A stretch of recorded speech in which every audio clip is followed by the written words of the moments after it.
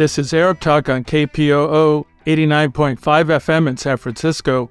This is Arab Talk with Jess and Jamal. I'm Jess Khanna. And I'm Jamal Dejani. Jamal, we have a great show today. There's a lot going on. Obviously, there's a crisis in Sudan right now, which we won't have time to get to, but eventually we'll be sorting through all those issues.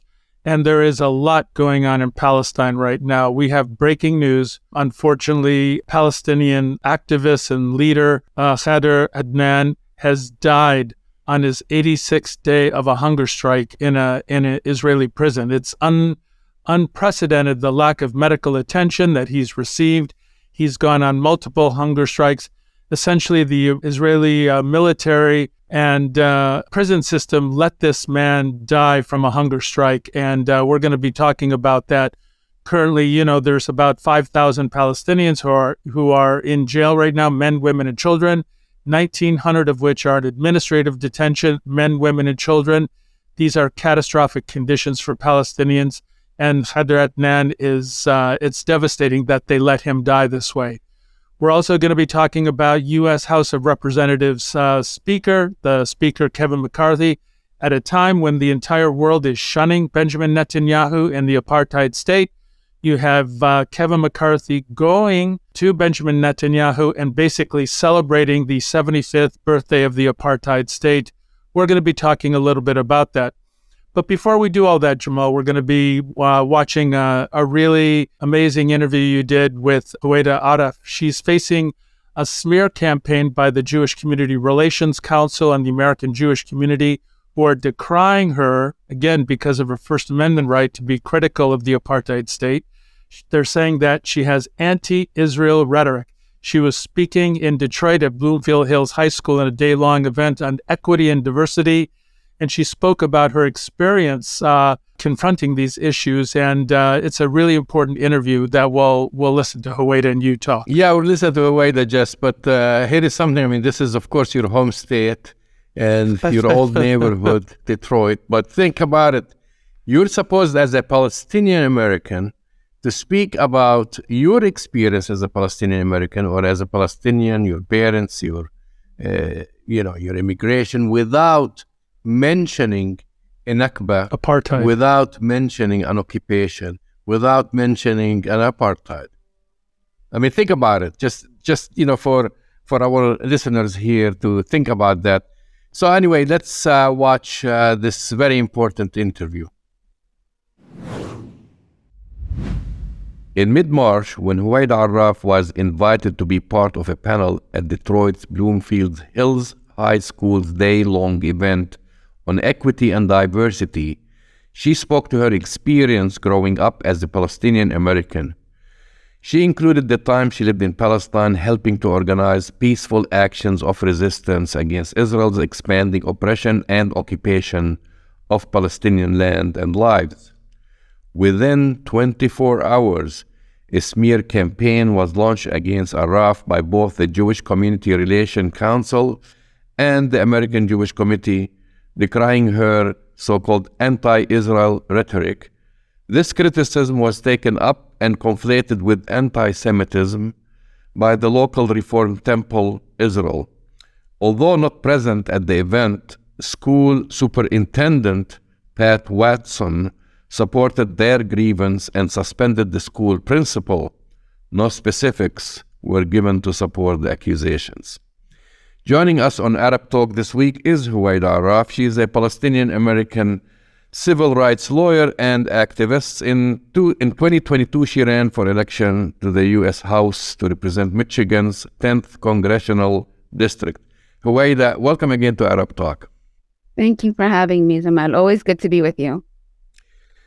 So talk about this student-organized assembly. What was the focus and what perspective did you offer? Sure. First of all, I think the initiative is a wonderful one.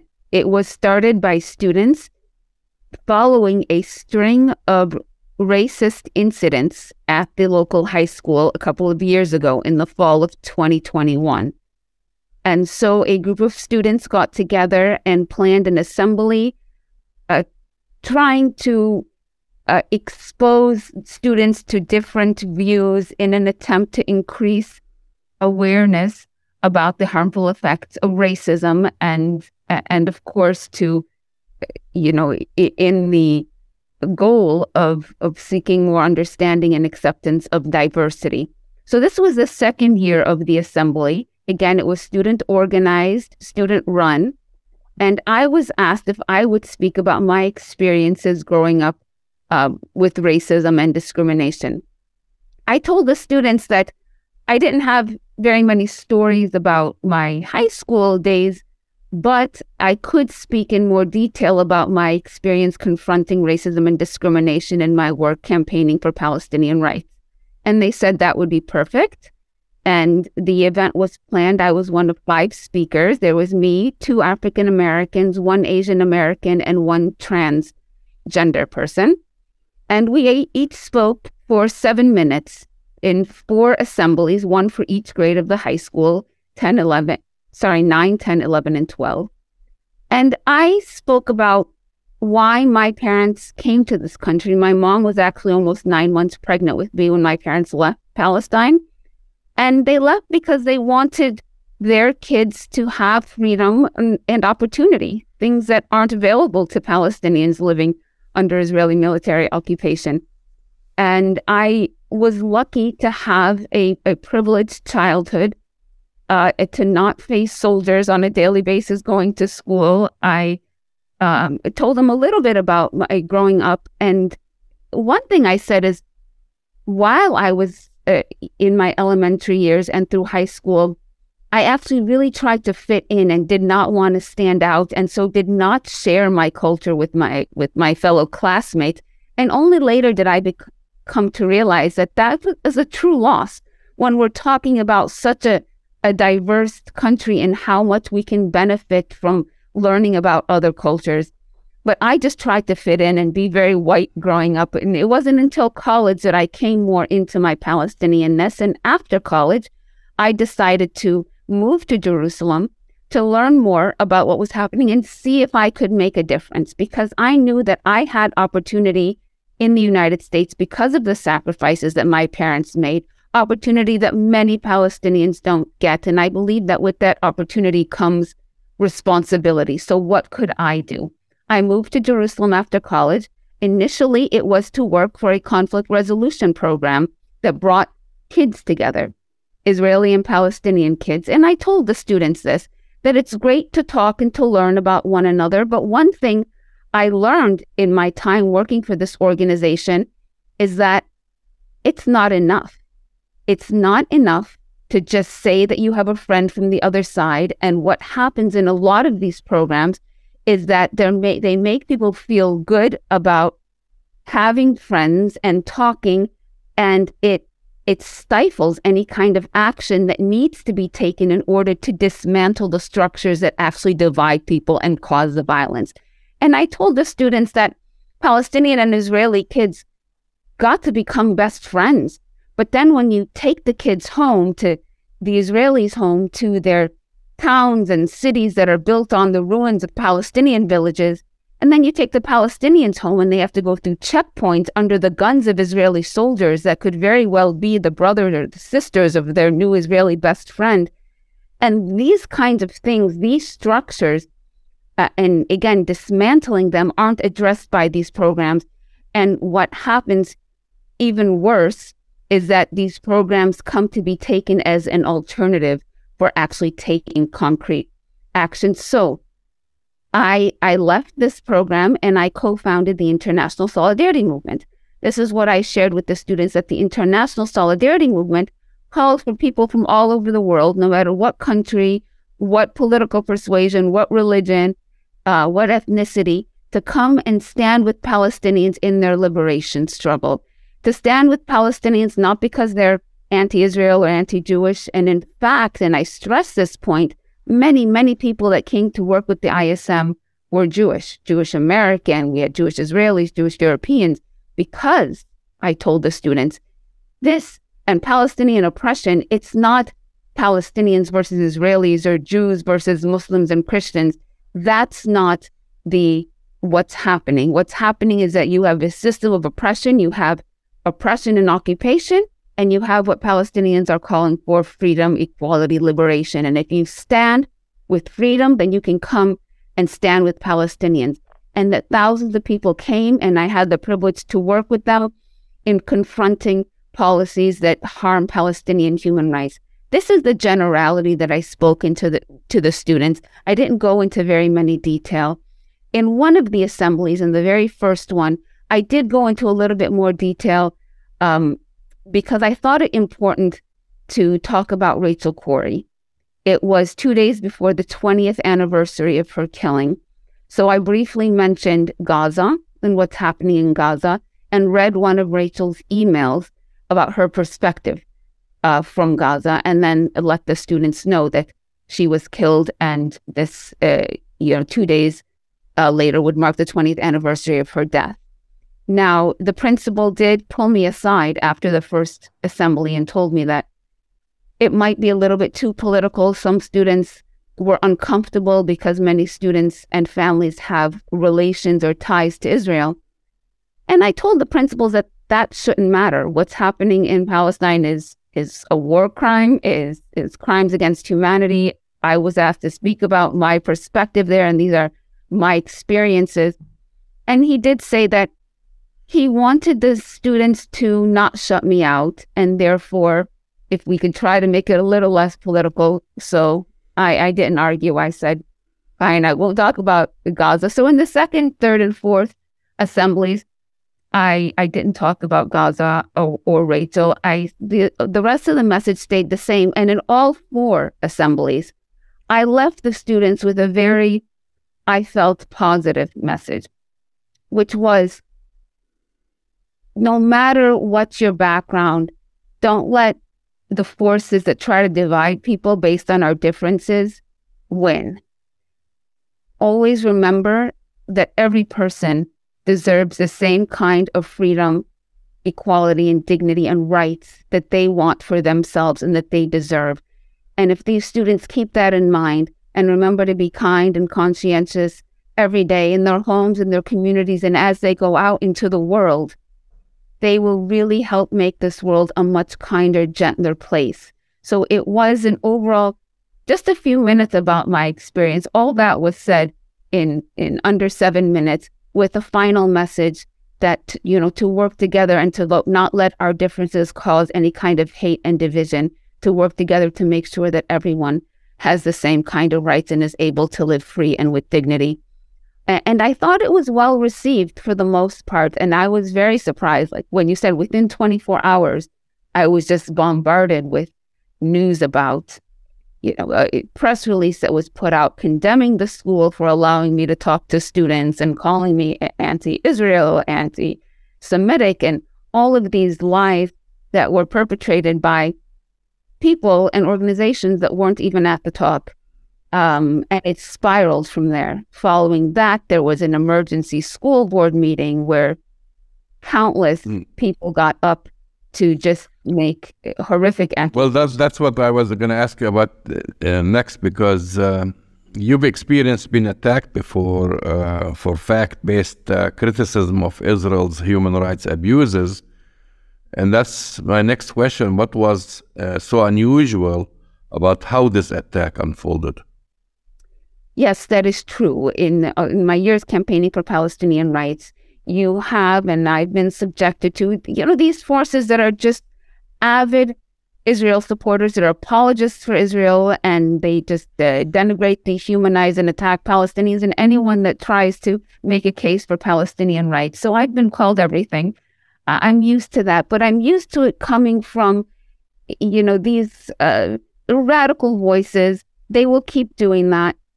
What shocked and disturbed me and a lot of others is the speed and the extent to which the school administration succumbed to the pressure to denounce me. So on the same day, but before the day was over, the principal, who in my interactions with him was very, very kind, very personable, and we had good interactions.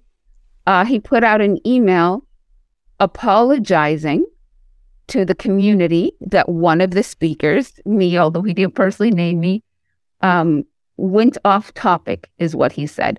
That I diverted from the topic that I need to speak upon, which wasn't true. And then he apologized or stated that they condemn any form of speech that attacks people based on their religion, insinuating that I said anything that could have been taken as hate speech or speech that attacked anybody.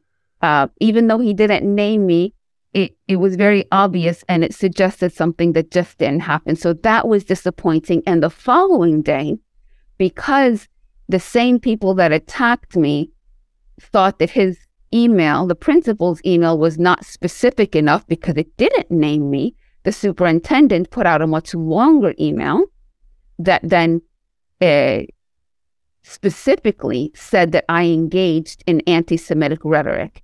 Wow. And promising to and apologizing for not doing better, promising to vet future speakers and not allow mistakes like this to happen again. So the speed and the extent to which school administrators succumb to this hate and campaign of lies was alarming. And I was adamant that we couldn't let this pass.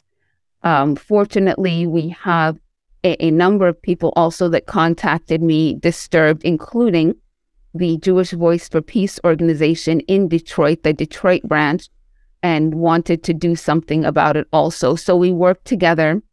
They put out a very strong statement condemning the bigotry that came from those that were spreading lies and asserting, obviously, that talking about Palestinian human rights is not anti-Semitism. Well, I mean, a question, how would one give the Palestinian perspective of living in extreme discrimination without mentioning the ongoing occupation and oppression Israel subjects them to? And of course, how that extends to the U.S. discourse. Yeah, that's exactly right. It's the campaign that was launched was specifically calculated to erase the Palestinian narrative, to silence Palestinians and anyone that would speak out about Palestinian rights, because what happened was all over the local media, and the way the media covered it was basically the way that the Zionists wanted it covered, insinuating that there was an anti-Semitic speaker and anti-Semitic comments made at a local high school that has enraged parents. That was the coverage. And then there were repercussions. There were demands that administrators be fired. The principal was put on administrative leave. And when anybody sees this kind of reaction to talk about basic Palestinian rights, at best, you don't want to touch the subject because it becomes too controversial.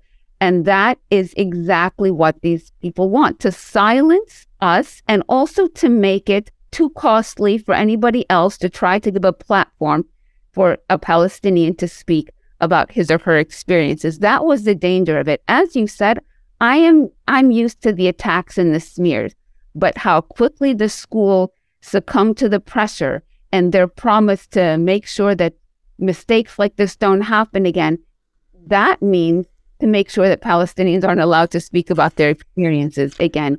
And when it comes down to it, I did not even go into very detail. I suggested that Palestinians are occupied and living under an oppressive system and are campaigning for their freedom, which is all obviously true and a mild description of what's happening. This is what Rabbi Asher Lopenton from the Jewish Community Relations Council, which is basically the first organization to complain. And he said that he was upset and sad for the students that heard it and were hurt. Said he's a believer in Palestinian rights and wishes that there were a leader that could bring Jews and Muslims and Americans together instead of doing it in a divisive way. What do you say to this?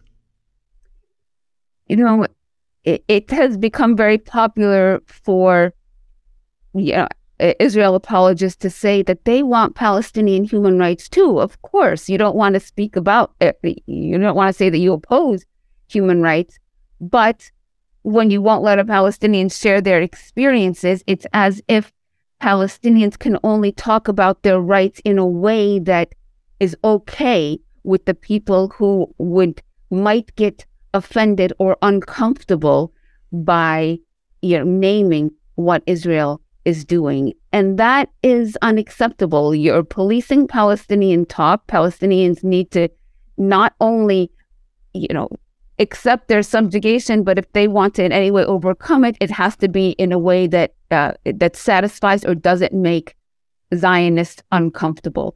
Well, you know what?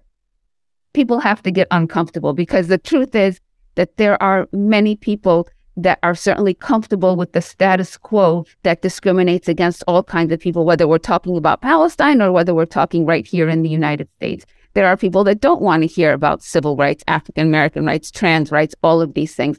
It makes them uncomfortable. But if we're going to, again, work towards a world where all people are treated equal and they have the same kind of freedom, dignity, and respect that we want for ourselves, then we have to sometimes get uncomfortable. I have no doubt that some of those students, unfortunately, the fact that I was wearing a keffiyeh, the fact that I identified as Palestinian, the fact that I used the word Palestine, that in and of itself made them uncomfortable because of the rhetoric and the perspectives that they are raised with, to believe that Palestinian rights affect it is in a way counter to their own rights and their own existence. And that is unfortunate. That rhetoric, that indoctrination needs to be reversed. And so they need to hear not only what I said, but more of it.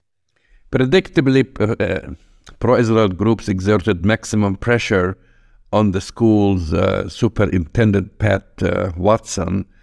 Did you have an opportunity to present your side?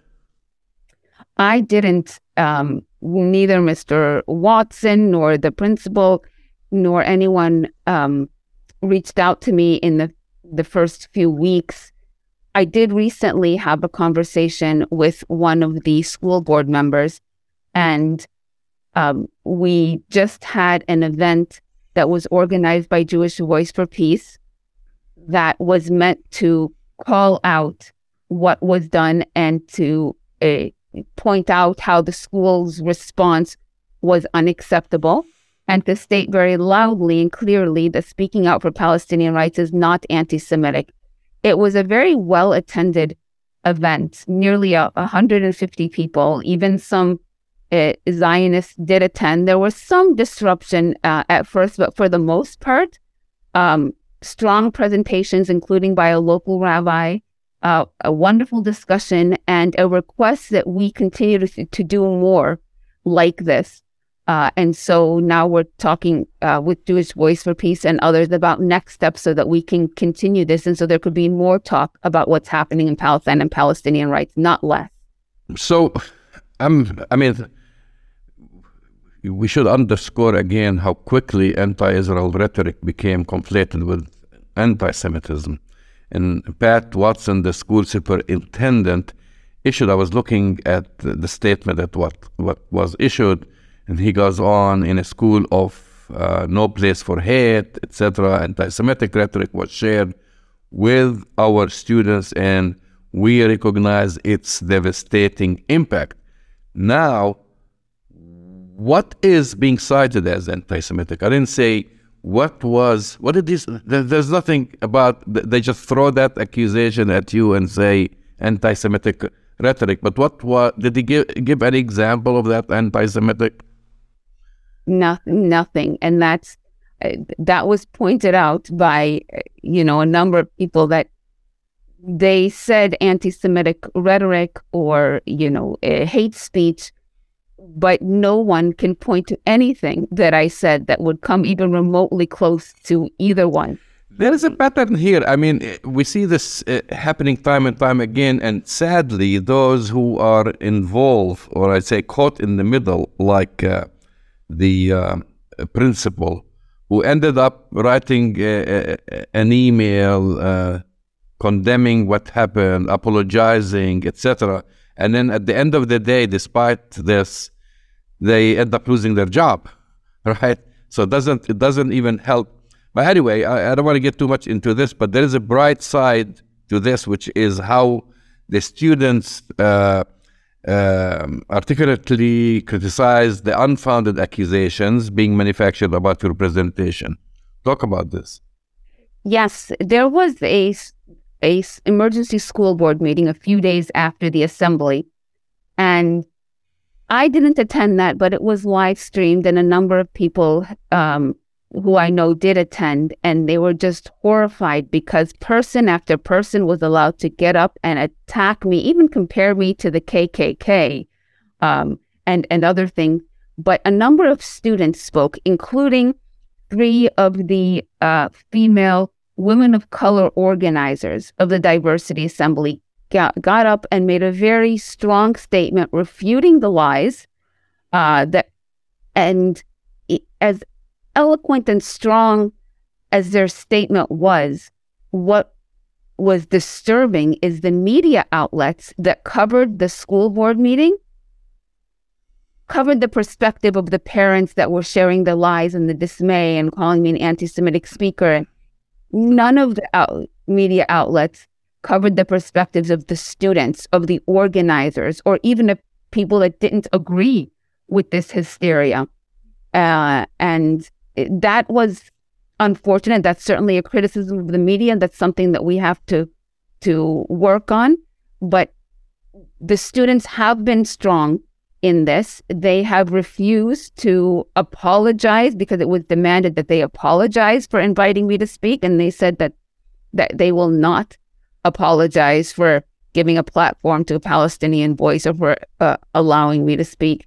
And so they have come under a lot of criticism because an unfortunate consequence or aftermath of this hysteria that was caused is that there were a lot of threats against students in the school. So a lot of Arab and Muslim students reported being attacked, threatened, even death threats. And so the organizers have been bearing a heavy weight on them that this was the aftermath of what was supposed to be a very positive assembly to spread awareness of of diversity and the dangers of discrimination, because these forces, apologists for Israel, and unfortunately ill-informed or bigoted parents also that were more interested in spreading lies, did what they did, just raised the level of hysteria. It implanted in their students that this is the way that they should behave, and proceeding with threatening Arab and Muslim students and just creating more divisiveness.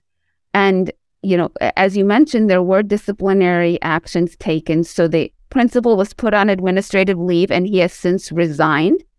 And the superintendent, Pat Watson, also announced his early retirement, which was linked to this diversity assembly. And so what kind of message does that give to students? That this kind of hysteria and lies and attacks and the way that these organizations and parents acted yields results. They, in a sense, won by getting these administrators to lose their jobs, which was another reason why Jewish Voice for Peace and myself and others wanted to have a counter event, a community forum, to discuss this, the dangers of this, and how to act more appropriately and how to move forward in actually talking more, not less, about Palestinian rights, not letting these kinds of voices and the hatred and lies win. And like I said, that we had a very positive reaction, and we hope to build on that more.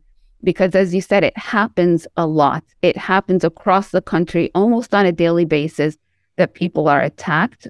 We're talking about Palestinian rights. People lose their jobs and face other consequences.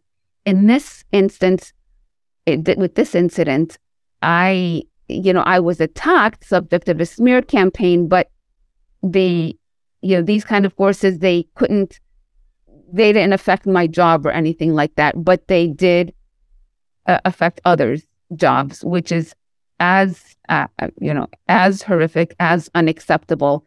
And I hope that by what we're doing here to counter this, to raise our voices loudly and to not shy away, to not be quiet about it, can help raise awareness and provide support to other people who might be facing this across the country. I mentioned that Jewish Voice for Peace put out a strong statement. That statement was signed by 200 organizations nationally, including some big national organizations like the Center for Constitutional Rights, the National Lawyers Guild, the Poor People's Campaign, and many, many others, including some synagogues, Jewish Voice for Peace, a rabbinical council. It was also signed by dozens of rabbis and pastors and over 1,100 other community activists from around the country. So I think it's a strong testament to the fact that people are aware of this silencing tactic and oppose it, and we need to build on that. I mean, I feel there is a sense of panic, and therefore they have doubled down on their attacks. As I'm sure you're aware of, the recent polls released that there is a major shift towards sentiments towards Palestinians, especially amongst young Americans in the Democratic Party. This is a Gallup poll that was just released a few weeks ago. And so they're doubling down on these attacks rather than trying to explain things. You ran as a Democratic candidate for the U.S. Congress in 2022. Do you think this played a role in the escalation of attacks against you to delegitimize you in further political candidacies? It's hard to tell. It's hard to be sure. Some people in their attacks that I've seen posted online and other places mentioned that I was also a political candidate and used that in some way to attack me. Whether those people know it or not, in my district that I ran in, although I was not ultimately successful, we actually felt that my stance on Palestine did not harm me in my district. I was attacked a lot from the outside, but we conducted a poll in my district amongst primary voters, and the response to me and my stance on Palestinian human rights was very positive. In fact, nearly 70% of those polled said that my position on cutting aid to Israel based on its human rights abuses was a reason to vote for me. Almost 70%. And therefore, going back to what you said, the public perception is shifting. And this does make apologists for Israel very nervous. And so they will try to pull out all the stops. Unfortunately, they still have a majority of our political representatives, but that just goes to show you that our political representatives don't always represent what the people want and what the people are saying. But we continue to do the grassroots work, and we continue to mobilize to elect people that do represent us, and we'll get there. I'm confident we will get there. What I always just think about is how many more people need to suffer and die until we actually get there and wake people up to what's happening. Huwaida Arraf, thank you for coming on Arab Talk. Thank you so much for having me. That's the voice in the face of Huwaida Arraf, Palestinian-American activist who is being essentially attacked by the Hasbarista and the pro-Israel groups for doing the very thing that is constitutionally protected in this country, Jamal, speaking about her own experience as a Palestinian-American, growing up, talking about her family, her life, and being Palestinian. But as you said in the intro to this, the pro-Israel Hasbaristas are going crazy because she dares speak about the history of the Nakba. She dares speak about occupation, oppression, and the apartheid state. It seems like they're going a little crazy about the fact that people have the right to speak about these issues, Jamal. Well, I mean, in our discussion, and I've mentioned that, I do sense a feeling of panic And I wouldn't say Hasbaristas, which is Hasbara propagandists in this country, but they're actually worse than this. In many instances, those organizations should be registered as foreign agents because they are an arm of AIPAC,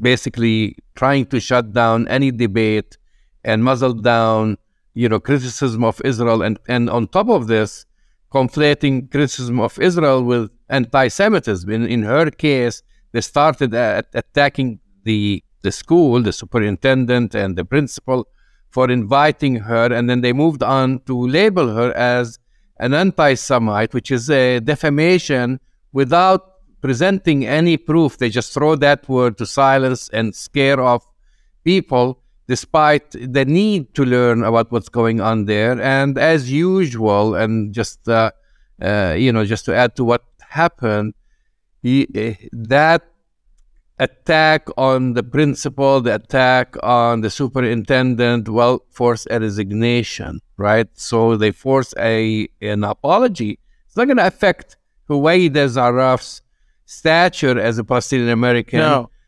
Because she's not making money out of all of this. That's not her job. But now a principal who had the idea to invite her now had to resign. And before resigning, had to write an apology letter. For what?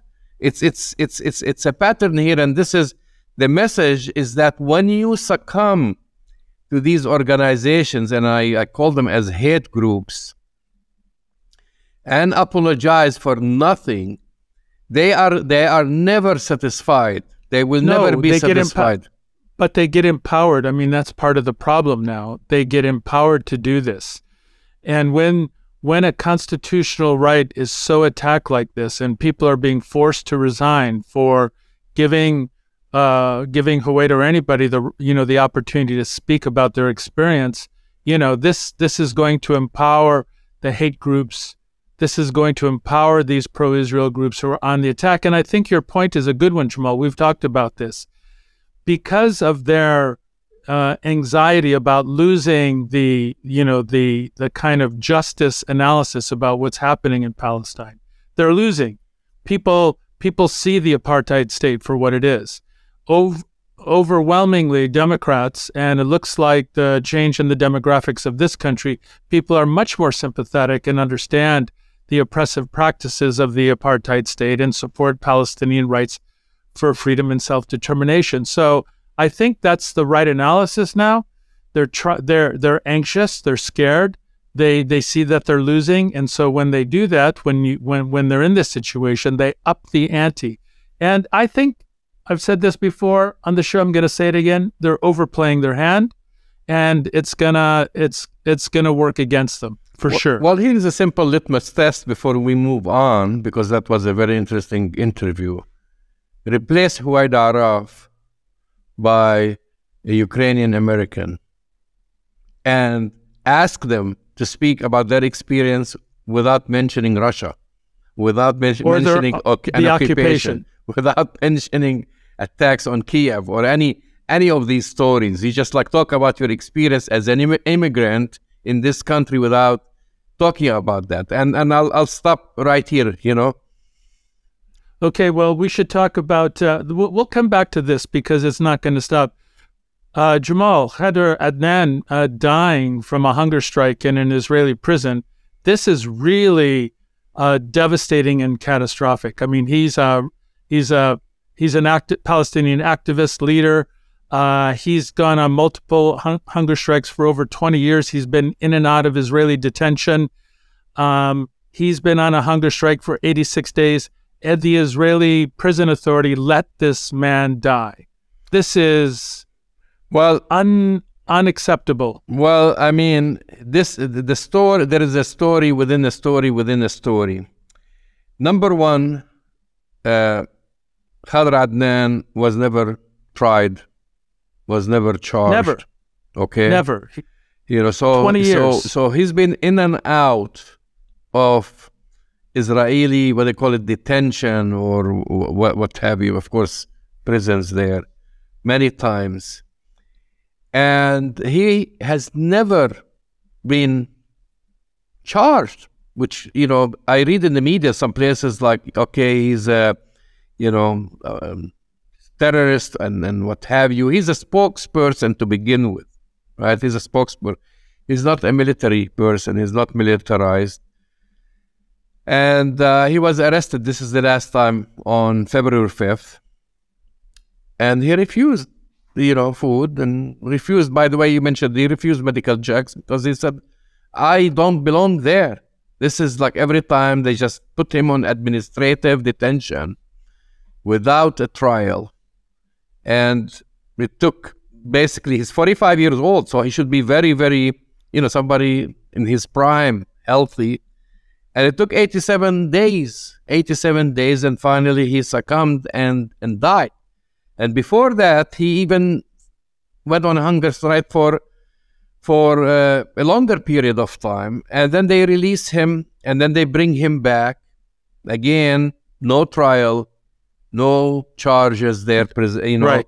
And the apartheid states they can arrest you. They don't have to provide any evidence. They put it under secret evidence, and that's what they do with every single Palestinian. So you don't have to even know what basically their charges. And that's his story. His story, in a nutshell, they let him die, and rather than basically admitting that his arrest was basically false, basically.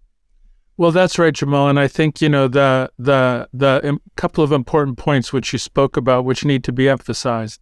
Never been charged. He's been arrested on and off for 20 years, gets arrested, goes to prison, and they eventually release him. So he's basically the forever kind of Palestinian prisoner, along with thousands of other Palestinians who languish in Israeli prisons or military prisons without charges. So this goes against every international law that we know of. If you're going to arrest somebody, you're obligated to charge them. They've never charged them.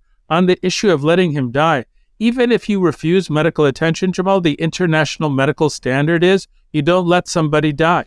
You could still give them treatment so that they don't die. Basically, he didn't want medical attention by Israel. So they could have, for example, absolutely, taken him to Al-Maqasid Hospital or gotten the Red Cross involved. I should make a correction here. This is actually his longest hunger strike. This is in 2012 he ended his which was what brought attention to him, international attention for a 66-day hunger strike that ended in February 2012, which was at the time the longest known hunger strike by a Palestinian detainee in Israeli prison. So this time, look, he went on even further than this. And he's been arrested 11 times since 2004. And so if you add the total period of time he spent in Israeli jail, 8 years. 3 years without any charges, without any trial. So you know what I call this, Jamal? Extrajudicial murder of a Palestinian civilian. It's an extrajudicial murder.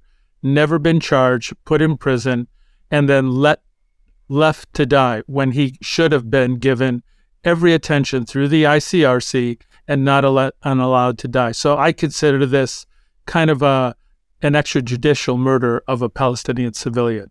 So, the situation, this segues into our next segment, right, Jamal? When the international community, and by the way, what's interesting about this, his murder, his death, Khader Adnan's death, made the Washington Post.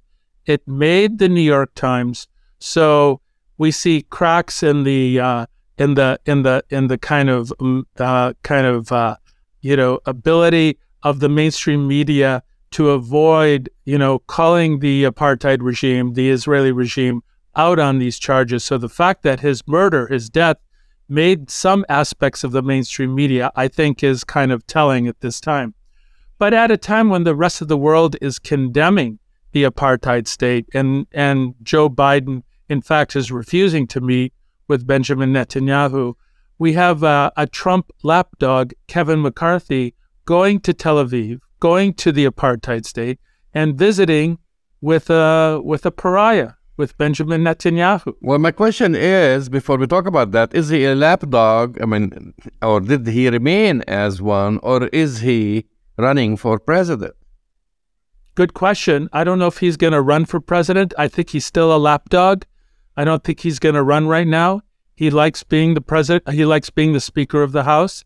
He is a lapdog. This is what I said to a number of people. Happy birthday to the apartheid state. The apartheid state turned 75. They're celebrating 75 years of occupation, ethnic cleansing, and apartheid.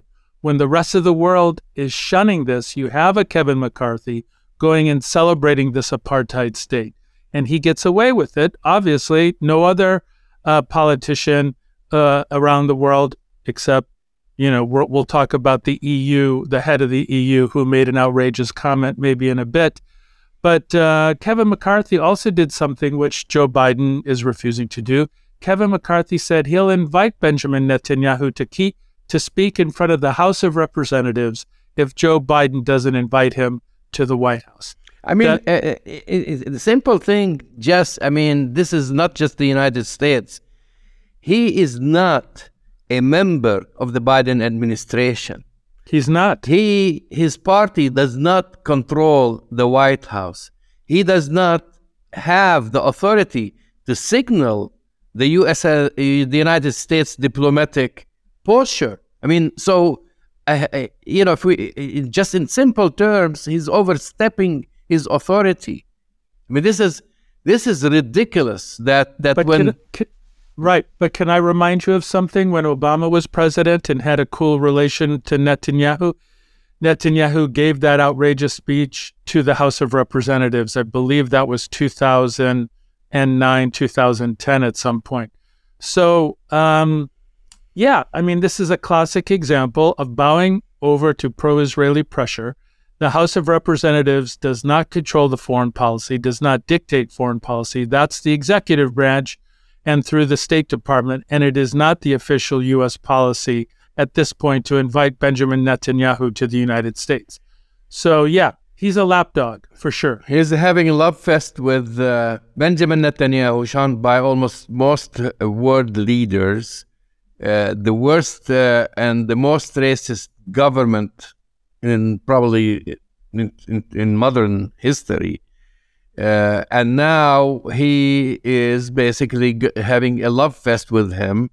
He's inviting him to come to the U.S., and he got invited by Benjamin Netanyahu to address the Israeli parliament, the Knesset, and he's, by the way, second person to do that as far as a House Speaker. The other one is your favorite Newt Gingrich. Another darling for Israel. Yeah. Well, but let's be clear. He has the calculation, Kevin McCarthy, that this is going to serve him. They're looking at wedge issues. They believe that, and it's mind-boggling to say this, but I'll say it, but Kevin McCarthy and the Republicans believe that Joe Biden and the Democrats are not pro-Israel enough. So they're kind of doing this in a way because they think it's going to shore up their support in the next election. It's outrageous. I think it's going to backfire, but I think that's part of his crazy calculation. Well, I still feel that he might just throw his hat in the ring. I don't think so. He's loving being speaker, and he loves being the lapdog. I don't think we can end this show without the kind of head of the European Union offering her birthday wishes to the apartheid state. It was outrageous what she said. She said something to the effect, "Happy birthday," and the apartheid state, they made the desert bloom. The classic kind of colonial rejectionist of reality statement. It was a complete denial of apartheid and complete denial of the reality there. So I guess Kevin McCarthy has other company right now. Well, This is basically someone, when you're talking about basically the EU leader, the foreign minister, is that? No, I'm sorry. The foreign minister. Ursula von der Leyen. Yes. Yeah. Using basically a racist trope in speech making Israel's statehood and anniversary. And it looks like she's like 75 years behind history and reality, when Israelis themselves don't believe this nonsense that was created by early Zionists and by the likes of Golda Meir and others. Hey, all I got to say is happy birthday, apartheid. If you're celebrating 75 years of oppression, occupation, ethnic cleansing, and land theft, happy birthday, apartheid. Unbelievable. Well, on this note, you've been listening to Arab Talk on KPOO San Francisco 89.5 FM. Go to our website, arabtalkradio.com, to download the latest shows, and we will talk to you next week. See you next week.